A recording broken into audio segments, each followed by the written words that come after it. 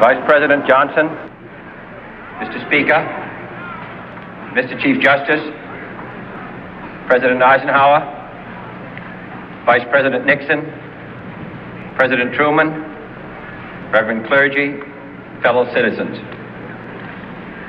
We observe today not a victory of party, but a celebration of freedom, symbolizing an end as well as a beginning, signifying renewal as well as change.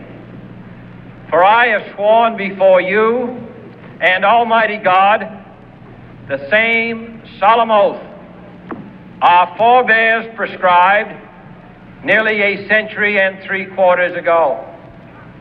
The world is very different now, for man holds in his mortal hands the power to abolish all forms of human poverty and all forms of human life. And yet the same revolutionary beliefs for which our forebears fought are still at issue around the globe. The belief that the rights of man come not from the generosity of the state, but from the hand of God. We dare not forget today that we are the heirs of that first revolution.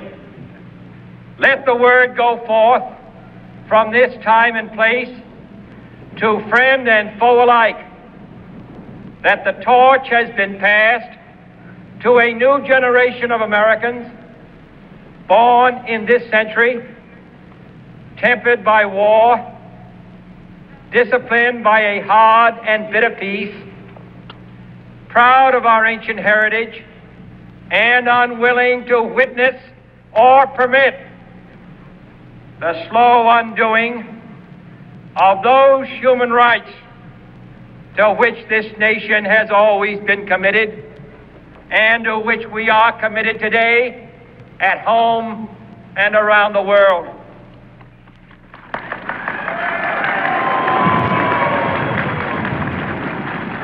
Let every nation know, whether it wishes us well or ill, that we shall pay any price, bear any burden, meet any hardship, support any friend, oppose any foe to assure the survival and the success of liberty.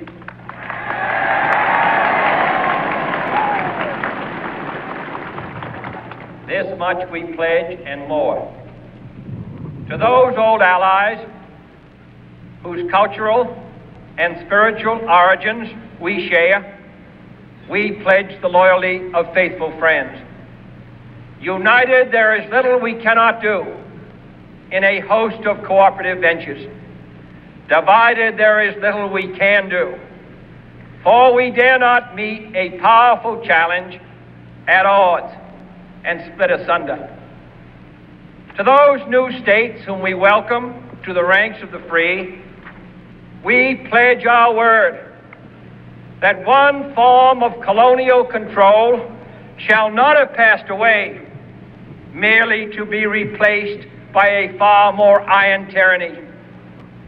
We shall not always expect to find them supporting our view, but we shall always hope to find them strongly supporting their own freedom, and to remember that in the past, those who foolishly sought power by riding the back of the tiger ended up inside.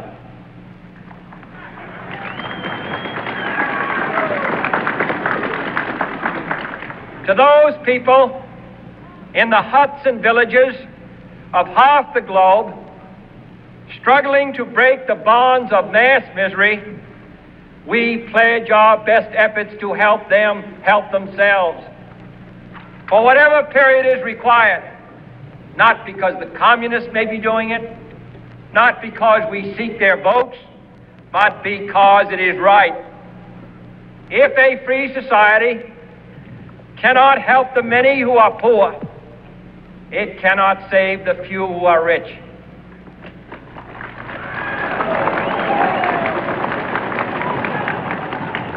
To our sister republics south of our border, we offer a special pledge to convert our good words into good deeds, in a new alliance for progress, to assist free men and free governments in casting off the chains of poverty.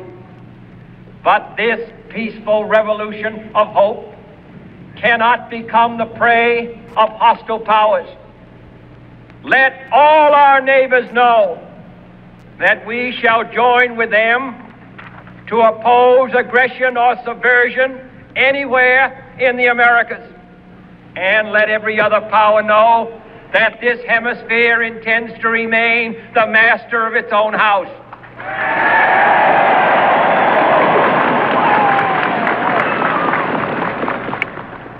To that World Assembly of Sovereign States, the United Nations, our last best hope, in an age where the instruments of war have far outpaced the instruments of peace, we renew our pledge of support to prevent it from becoming merely a forum for invective, to strengthen its shield of the new and the weak, and to enlarge the area in which its writ may run. Finally, to those nations who would make themselves our adversary, we offer not a pledge, but a request that both sides begin anew the quest for peace.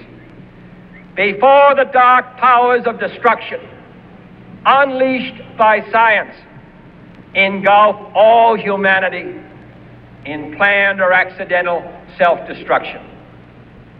We dare not tempt them with weakness, for only when our arms are sufficient beyond doubt can we be certain beyond doubt that they will never be employed.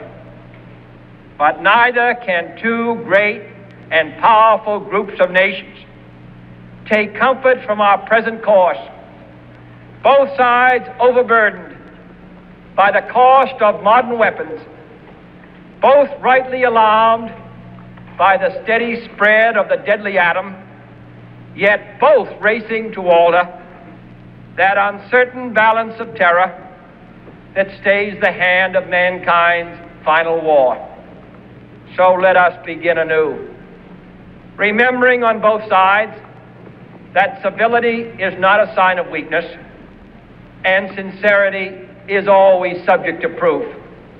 Let us never negotiate out of fear, but let us never fear to negotiate.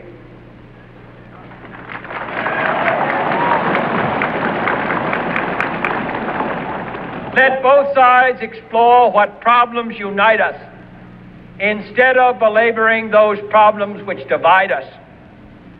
Let both sides, for the first time, formulate serious and precise proposals for the inspection and control of arms, and bring the absolute power to destroy other nations under the absolute control of all nations.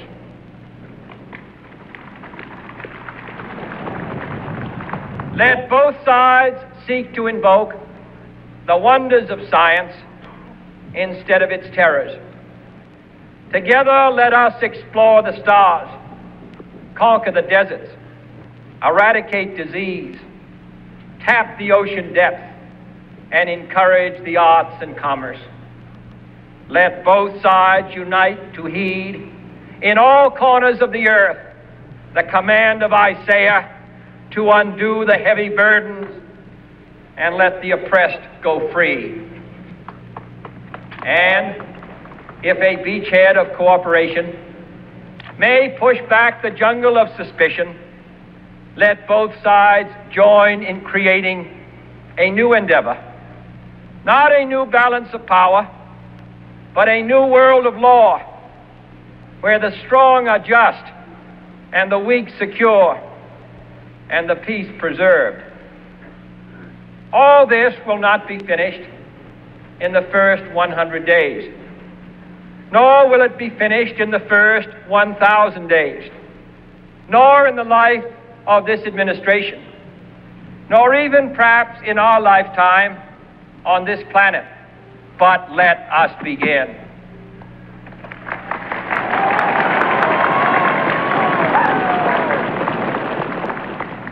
In your hands, my fellow citizens, more than mine, will rest the final success or failure of our course.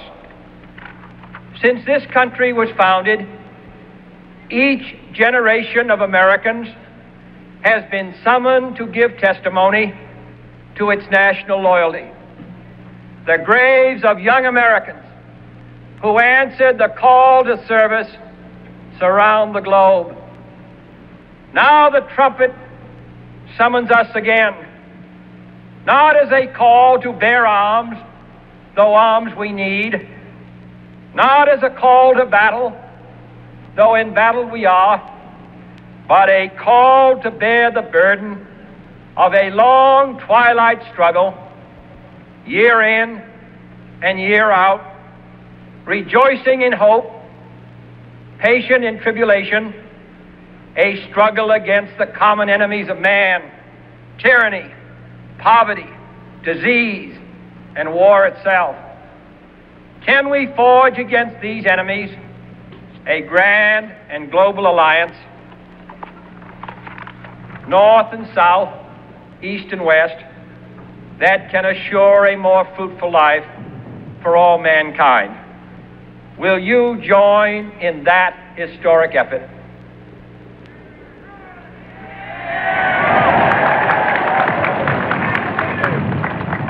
In the long history of the world, only a few generations have been granted the role of defending freedom in its hour of maximum danger. I do not shrink from this responsibility. I welcome it.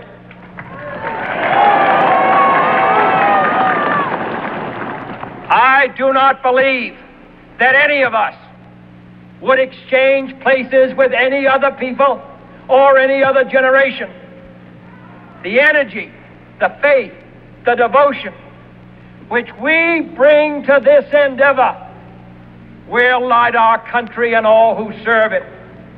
And the glow from that fire can truly light the world. And so, my fellow Americans, ask not what your country can do for you. Ask what you can do for your country.